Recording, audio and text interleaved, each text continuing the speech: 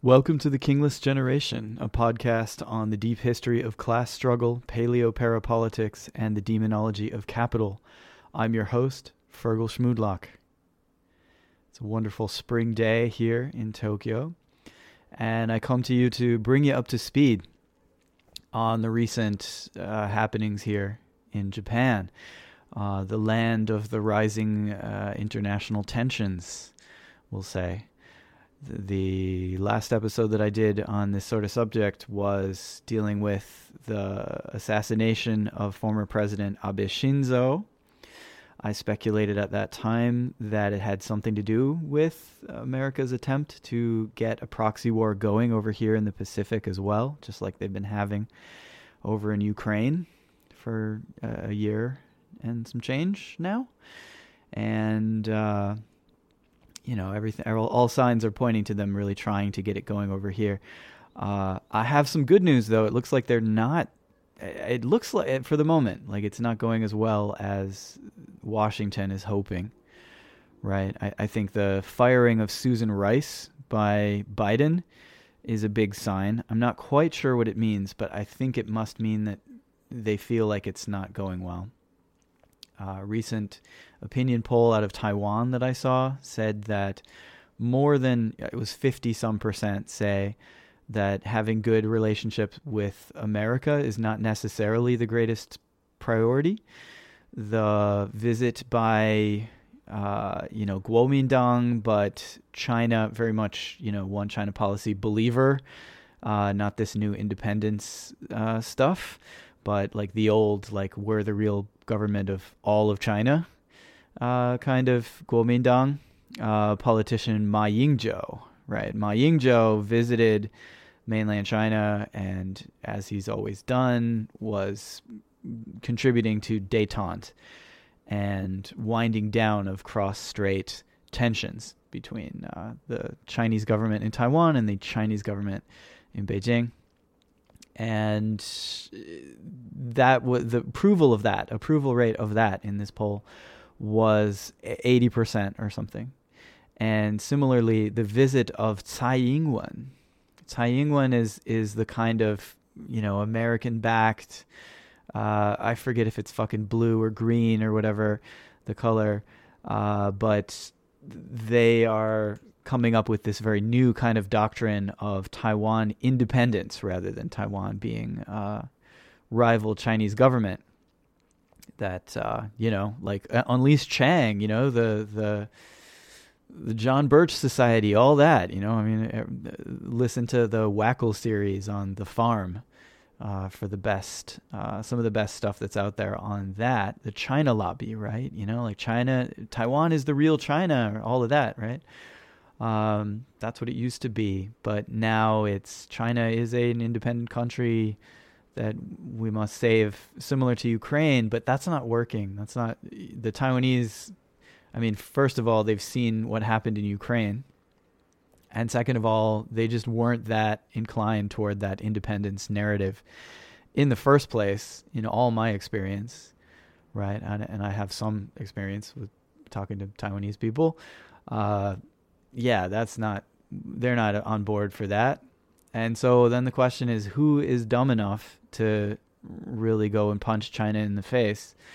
And Japan is a good fucking candidate for that. So I was and still am worried about that. I've actually heard, Little Bird told me that late April or maybe early May, after the Golden Week holiday, that will be next week as of this recording. So, might be a time for some kind of event to be staged, right? But so far, there have been various things, and we're going to talk about that today. But there has been no big event yet, and if anything, there's been signs that Washington's plans are stalling yet again. But first of all, an update on the Abe situation. I don't know that I ever really said on mic that the police, so they came out with their report of the results of the official autopsy Yeah, autopsy of the body, which was carried out the night of the assassination. And what they say contradicts in interesting ways the press conference given by the doctor in charge of trying to save him, which I still think is the best primary evidence. This is the closest thing to primary source that you have on the Abe assassination, because, the police will say whatever they want. They say that Yamagami, the suspect, said this and that, and, you don't know that. It isn't him on a camera saying it, right? It's not a document bearing his seal or something.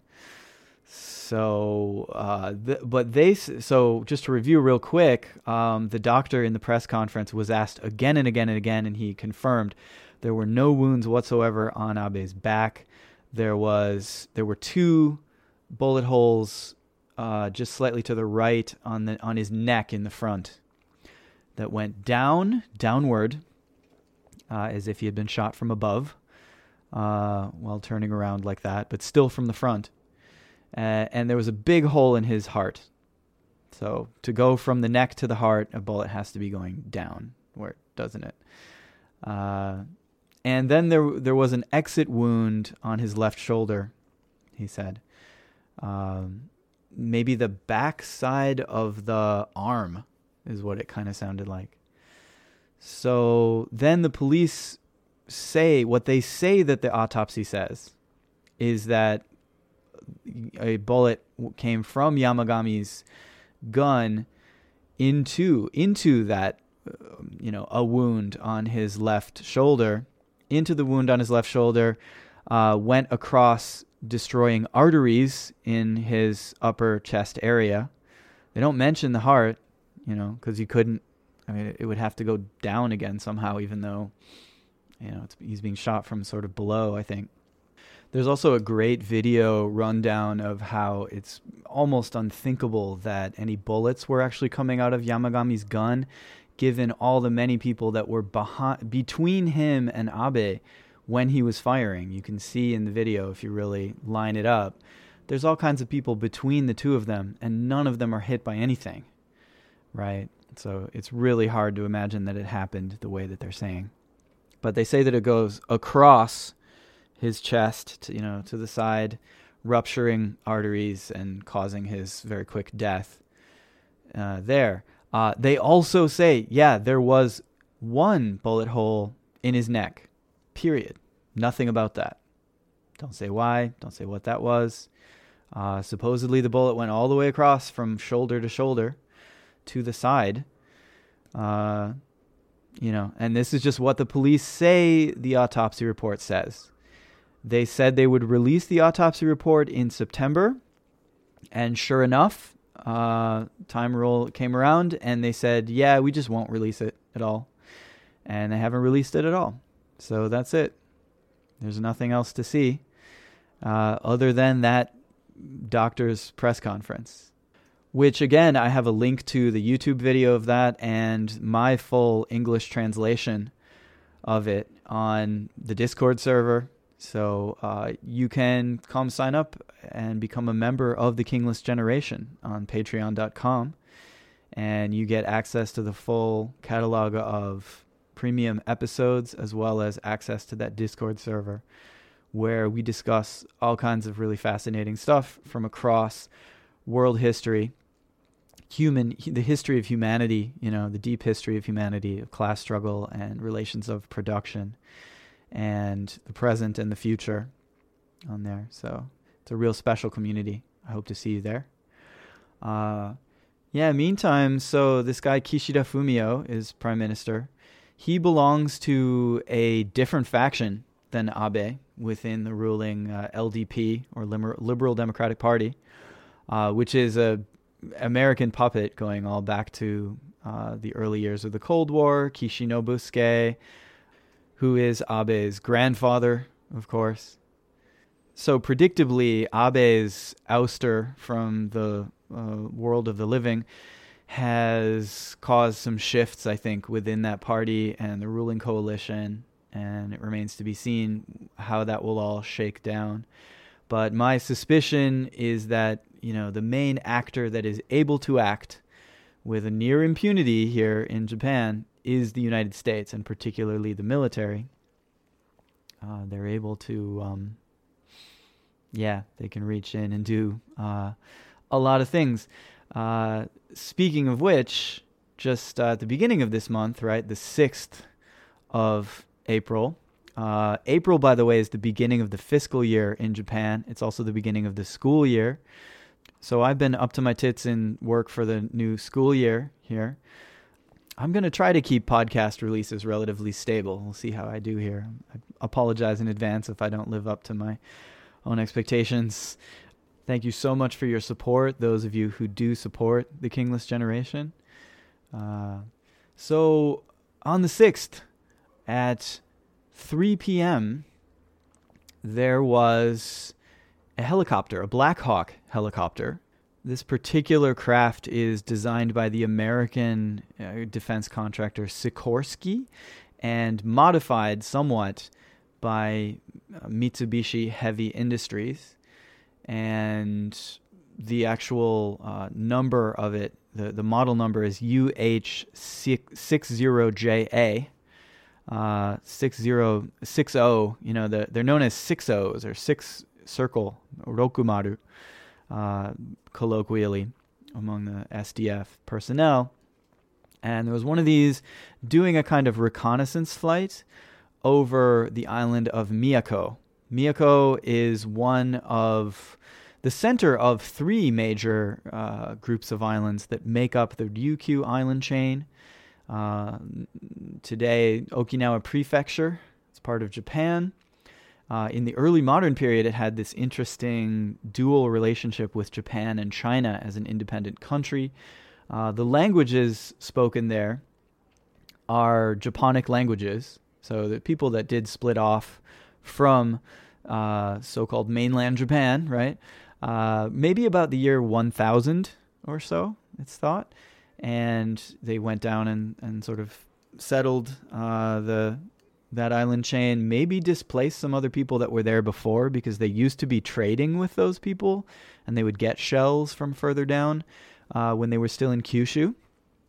So I know that. And they had an independent kind of country that had kind of Chinese Sinosphere relations very unambiguously with China, much more like Korea did. Right, less like Japan. Japan has always been one step back, even though there are times when never the emperor, but the shogun of Japan or somebody like Toyotomi Hideyoshi, one of the 3 unifiers, accepted investiture as king of Japan from the Chinese emperor, thus signifying subordination to China in some kind of civilizational sense, right? It's just kind of it's kind of a kind of diplomatic relationship. And that would be very much like what the United States tries to do with its Pax Americana. If a Ryukyuan sailor, for example, I know of cases, I've heard talks about cases where a Korean sailor would get shipwrecked in Ryukyu. So in order to repatriate him, they would take him to the Ryukyuan entry port of Fuzhou and in southern China, and then they would proceed to Beijing, where they would have their embassies with China, and there they would actually give that sailor or hand that sailor over to their Korean counterparts there in Beijing, even though it would be much quicker, obviously, to go directly to these countries, but they wouldn't do that because that would break the protocol of the Sinosphere, of which they were very much a part. Ryukyu was, right? In a way that Japan has only had, one foot in sometimes. But then starting in 1609, the Japanese province of Satsuma actually goes and conquers Ryukyu, but they subordinate them as a client state, and they bring them before the Edo shogunate, and sort of, parade them. The parades of Ryukyuan embassies become commemorative scrolls, picture scrolls, just in the same way that Korean embassies do. Except that with the Ryukyuan case, they're able to brag that this is a subordinate country that we have, right? And for that to be a subordinate country, it has to be an independent country that they've subjugated, right? And there was, at least supposedly, this relationship with Japan was kept secret from China. How true that really is, I'm not sure. Supposedly they wouldn't even allow them to wear Japanese style underwear. They would they would hide all their Japanese underwear in their underwear drawers when the Chinese were around. I don't know how plausible that actually sounds to me, but it was a dual relationship that everyone was content to sort of allow. All kinds of things. I mean, the situation with the north of Ireland comes to mind today, where it is going to, as a result of the deals being struck in Brussels, maybe ongoing, it's going to be effectively sort of there's not going to be a hard border on the island of Ireland. And so there's not, and there won't be a strict border with the UK, obviously. So it's going to be a bit of a zone of exception in belonging to both of these spheres, right? So it's a bit like that. It had, Ryukyu has a foot both in Japan and in China, interestingly. And it's linguistically diverse enough that, in fact, there are 3 languages that are mutually unintelligible in that island chain. The Ryukyuan language, you might call it the Okinawan language, maybe, around the island of Okinawa. And then you have the Miyako language, which would be centered around this island. And then you would have the Yaima language, or Yaeyama, to use the whole standard Japanese pronunciation of that. Miyako as well would be Myaku, right? There's one Miyako song, actually.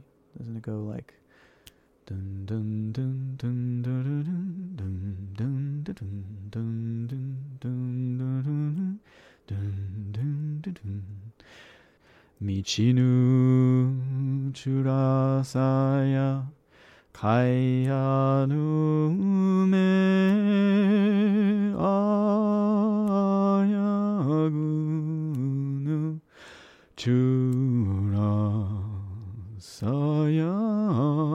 myaku ayagu. So the scales get more and more Southeast Asian the further down you go, that island chain. And that's got much more of a kind of Kulintang kind of vibe, doesn't it? So there was a helicopter that disappeared from radar, basically, at about 3 p.m. And at first, there's this interesting kind of progression, as always, like information trickles in and there's like an order in which people knew it was released to the public. And one of the first things that happened, of course, just given recent tensions, I think it's very natural. Well, the tensions are artificial, but given that they're there, people will automatically start saying, did China shoot it down? Obviously, China must have shot it down. And indeed, in that area, the Chinese aircraft carrier Shandong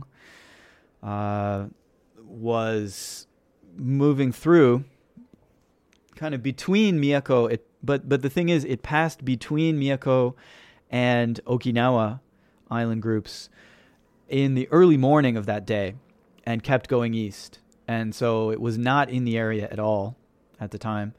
American, if not Japanese instruments, then American instruments would have picked up any kind of weapon use, of conventional weapons. And eventually there are 2 security videos from people's houses or whatever that show it, and you can see it. And it's been calculated as well. Its height was rather low for what it is where it's supposed to be flying. It was flying rather low at the time. So that is true. But there's no evidence of weapons being deployed against it. And people say things like an EMP, an electromagnetic pulse, it could have been. Well, the thing is that would have affected all kinds of instruments in the immediate area. It would have hit radio towers as well. There would have been interruption of all kinds of services in the whole area, and nothing like that happened either. So then, they maybe as a result of that, they came out very definitively that evening and said it was an accident, right? They sort of waited a while, but then, it was an accident. And indeed, if you look back in the history, there's accidents like this happen all the time, and it is a scandal, and it is ridiculous. Often you have these helicopters landing on buildings, houses, and schools and shit, and, kind of it's hushed up and stuff. And, half the time it does seem to be sort of defective American hardware that has been pushed on Japan. And, Japan, of course, has to buy all this stuff at super high prices, no questions asked, and also is paying for the upkeep of all the American troops to some insane degree. That's known as the Omoiyari Yosan, the sympathy budget, for just in thanks, for the American forces being here. All in everybody's, you can't move for all the American military bases here in Japan. Although, they keep it sort of hidden, it's not obtrusive or anything like it might be in some other countries, right? I hear Guam is an example of a place where there's much more obvious presence. And in Japan, it's kind of, they're very careful to hide to some degree. So this helicopter goes down. It actually had 10 people on it. And of those, everybody but the pilots and one local security officer, just like a policeman from the local Miyako station there, were on this, right? And high ranking, most of them were actually very high ranking officers. 4 from the ground army, they're all from the army, you'd say, like the ground-based self-defense forces is the official English, but like the army as opposed to Navy or Air Force. And they all were from there, but then like among them, there were 5 officers of the airborne brigade, or the airborne division of this one unit, which was Division 8. Division 8 is part of the Western Command, and it is based in Kumamoto. This is on Kyushu. It is actually not responsible for the defense of Okinawa at all. So this is an interesting thing to realize. They were there, right?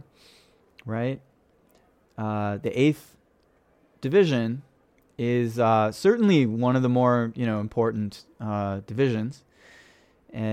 But there's another thing. The 15th Brigade is the name of the unit that's responsible for Okinawa Prefecture. It's not. It's not as important. Maybe that also, interestingly, is like an admission that de facto Okinawa is still an American military colony, and by far the main military force there is the American one, and the Japanese self-defense forces need to just barely have anybody there at all. And maybe that's why there's a little, they have this little 15th Brigade that is in charge of it.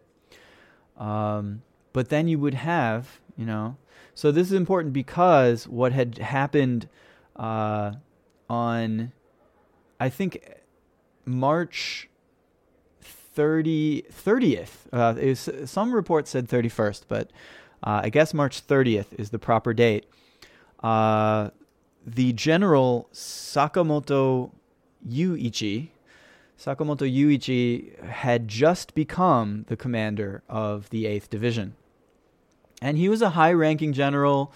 For many years, he has served in military policy-making capacities for quite a while. And he had just taken command of this force, the 8th Division. And then for him several days later to be then touring Okinawa is interesting. Why would he be doing that? That's a little unusual, I guess. I mean, of course, given recent tensions and everything, it is understandable because, but doesn't it also sort of like speak to perhaps some tension in the relationship between Japanese and American military forces? I wonder that he would need to go and look at that, because if the situation was like, well, we've got our little 15th Brigade down there, and then the rest of it is American forces, and so we'll leave you to it, even if the most important one of the most important sections, I'm pretty sure, in the Western division is the 8th Division, right? The Western Command, they'd say, yeah? Western Command. You have the 8th Division. So, yeah, but they're down touring, and checking out the locale, maybe because they think they're going to be fighting there sometime soon. I don't know. And Sakamoto was on board that, and he died. So I looked around this, and of course I was thinking, well, first of all, my first thought, as with Abe, is like, Abe was always like obviously rattling sabers against China, but he was always of a generation that was a bit more like a pro wrestler and happy to just, foam at the mouth a little bit for the TV cameras. But would he have really pulled the trigger on all-out war against China and or Russia? And especially Russia, he was on relatively good terms with. Putin in particular, right? He would be much more of a pro-Russian, sort of his faction, right? They were using Russia and China, if anything, as a buffer, and they were happy to, use that to sort of put one foot in both. And again, this is a situation where somebody has one foot in each side of a border. And one thing that I would be looking for is Japan being pushed off of that stance and having to get both its feet on side, right? On side with the U.S. to get ready to become the kamikaze force and dive headfirst into war with China and or Russia, right? There was a surprise inspection by Putin himself of the Pacific Fleet of Russia just a few days ago as well. So at the same time, it was funny, that was reported with the headline always, Russia declares that the main front is definitely the Western Front, and they don't think that anything is going to happen in the Pacific. But the substance of the article, the whole thing that actually happened, was that Putin came for a surprise inspection of the Pacific Fleet. So, that would suggest that they're certainly ready for the opposite to happen. So my first thoughts are in thinking about Sakamoto was he someone who was somehow getting in the way of the push to war? And it doesn't seem that that's the case. It seems that he was very much, in his accession speech, he's sort of saying, I want you all, he said to his soldiers, I want you all to challenge yourselves to meet new challenges like cyber weapons and electronic weapons. He did specifically mention. And it's interesting to note the history here. There was a general of the South Korean army who was killed in a helicopter crash. The commander of the 8th Division of the Korean army as well. Under MacArthur, when MacArthur proposed a particularly genocidal invasion plan, it was opposed by this general, and this general very quickly had a helicopter accident and died. And just last year, in January, there was another helicopter crash in Taiwan. There was a helicopter crash in January in Kiev, killing 14, including the Minister of the Interior and his children. So, and in the Taiwanese case, that was also right before an election, just as it is here. There just was an election just last Sunday, I think, was voting. And the results of that election were mixed. There were gains once again by the far right Ishin Party, or like Japan Restoration Party, which is far right, but I'm noticing they just sent someone to Moscow.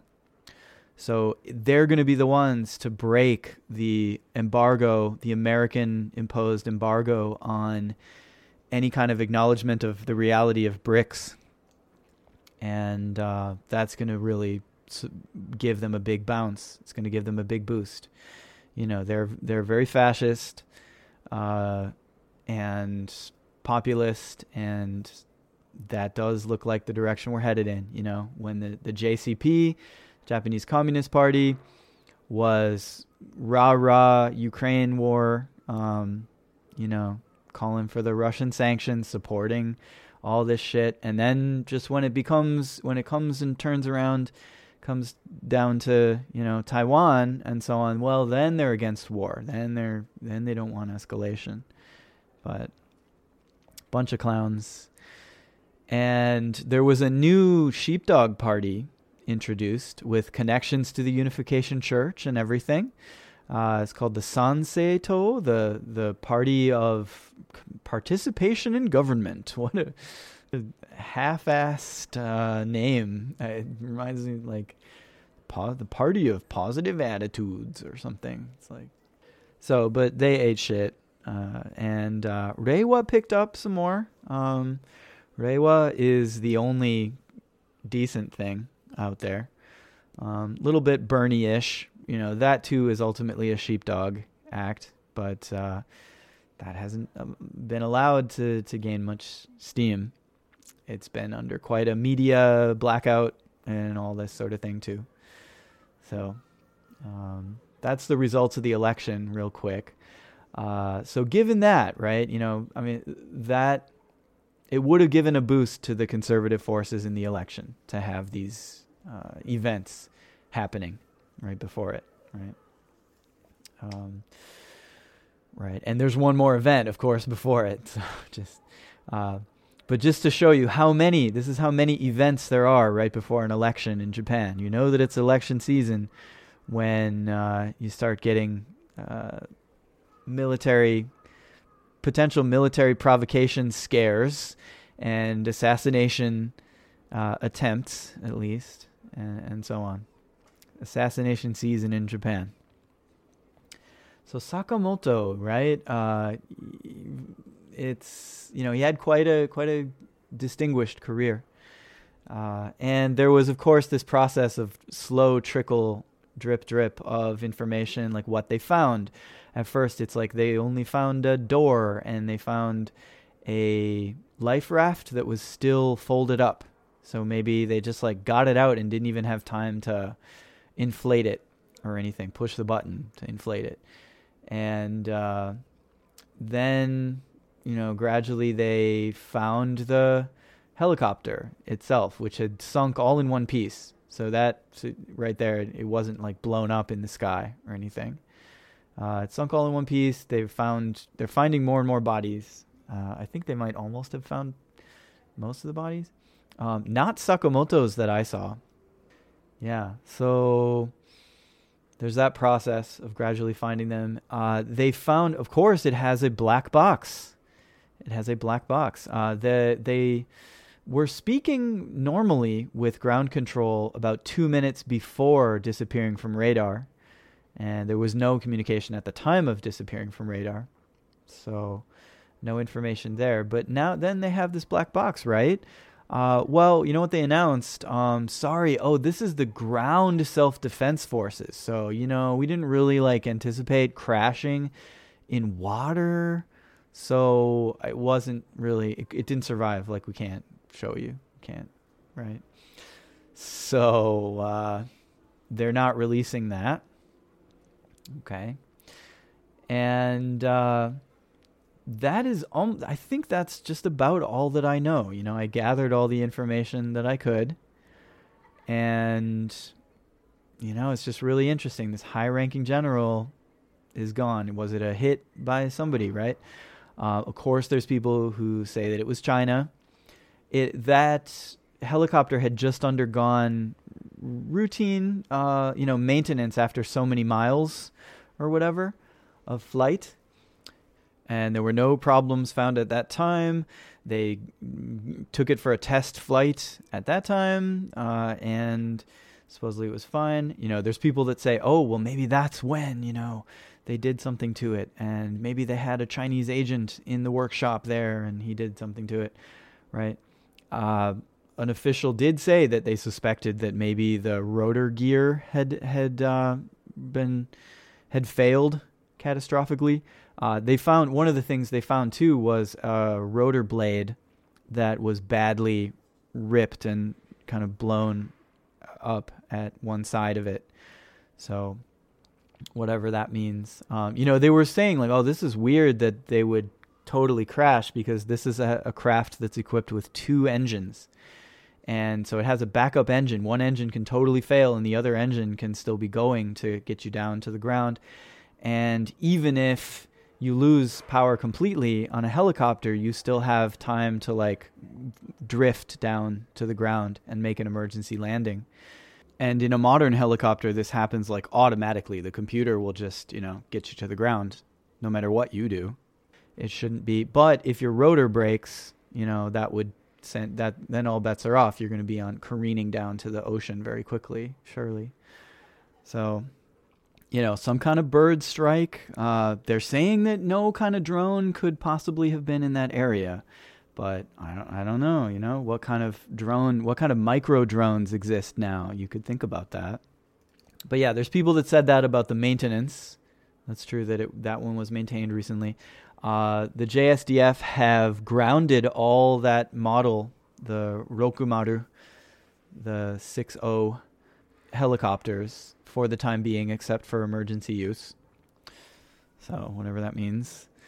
And one thing that they have pointed out is that the U.S. defense industrial complex this is a craft that is modified somewhat by Mitsubishi Heavy Industries when they manufacture it here in Japan. But the targeting systems and the flight control systems are proprietary, and nobody in Japan has control over those. The real like source code and the hard wiring of that, America theoretically is in control of that, and they could do something like, remotely cut the thrust or whatever, or remotely really mess something like that up. So that has been suggested. Now, why would they do that? This seemed to be a cooperative general. It's unclear. If America is capable of some cyber attack, there's also lots of evidence that China's cyber capabilities have been surpassing those of the U.S. So could this be a quick little, hey guys, I heard what you were talking about over there, like look what we can do actually before you even move one move, I don't know.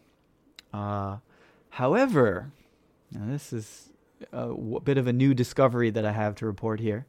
I was looking at Sakamoto's Wikipedia page, as you do, and I noticed something interesting. The entire page was created the day of the accident, about 3 hours before the accident. Thank you for listening to this preview of a premium episode of the Kingless Generation podcast. In order to hear the rest, you can head on down to patreon.com/irregnata, that's unruled in Latin, feminine singular, or just search for the Kingless Generation, And for the low proletarian price of $3.33 a month, you can have access to the whole back catalog. You can join us on Discord, where we have a whole bunch more information. All the sources for this episode are up there, and you have a community of Kingless Generation members discussing the deep history of class struggle, paleo-parapolitics, and the demonology of capital. Can't wait to see you there.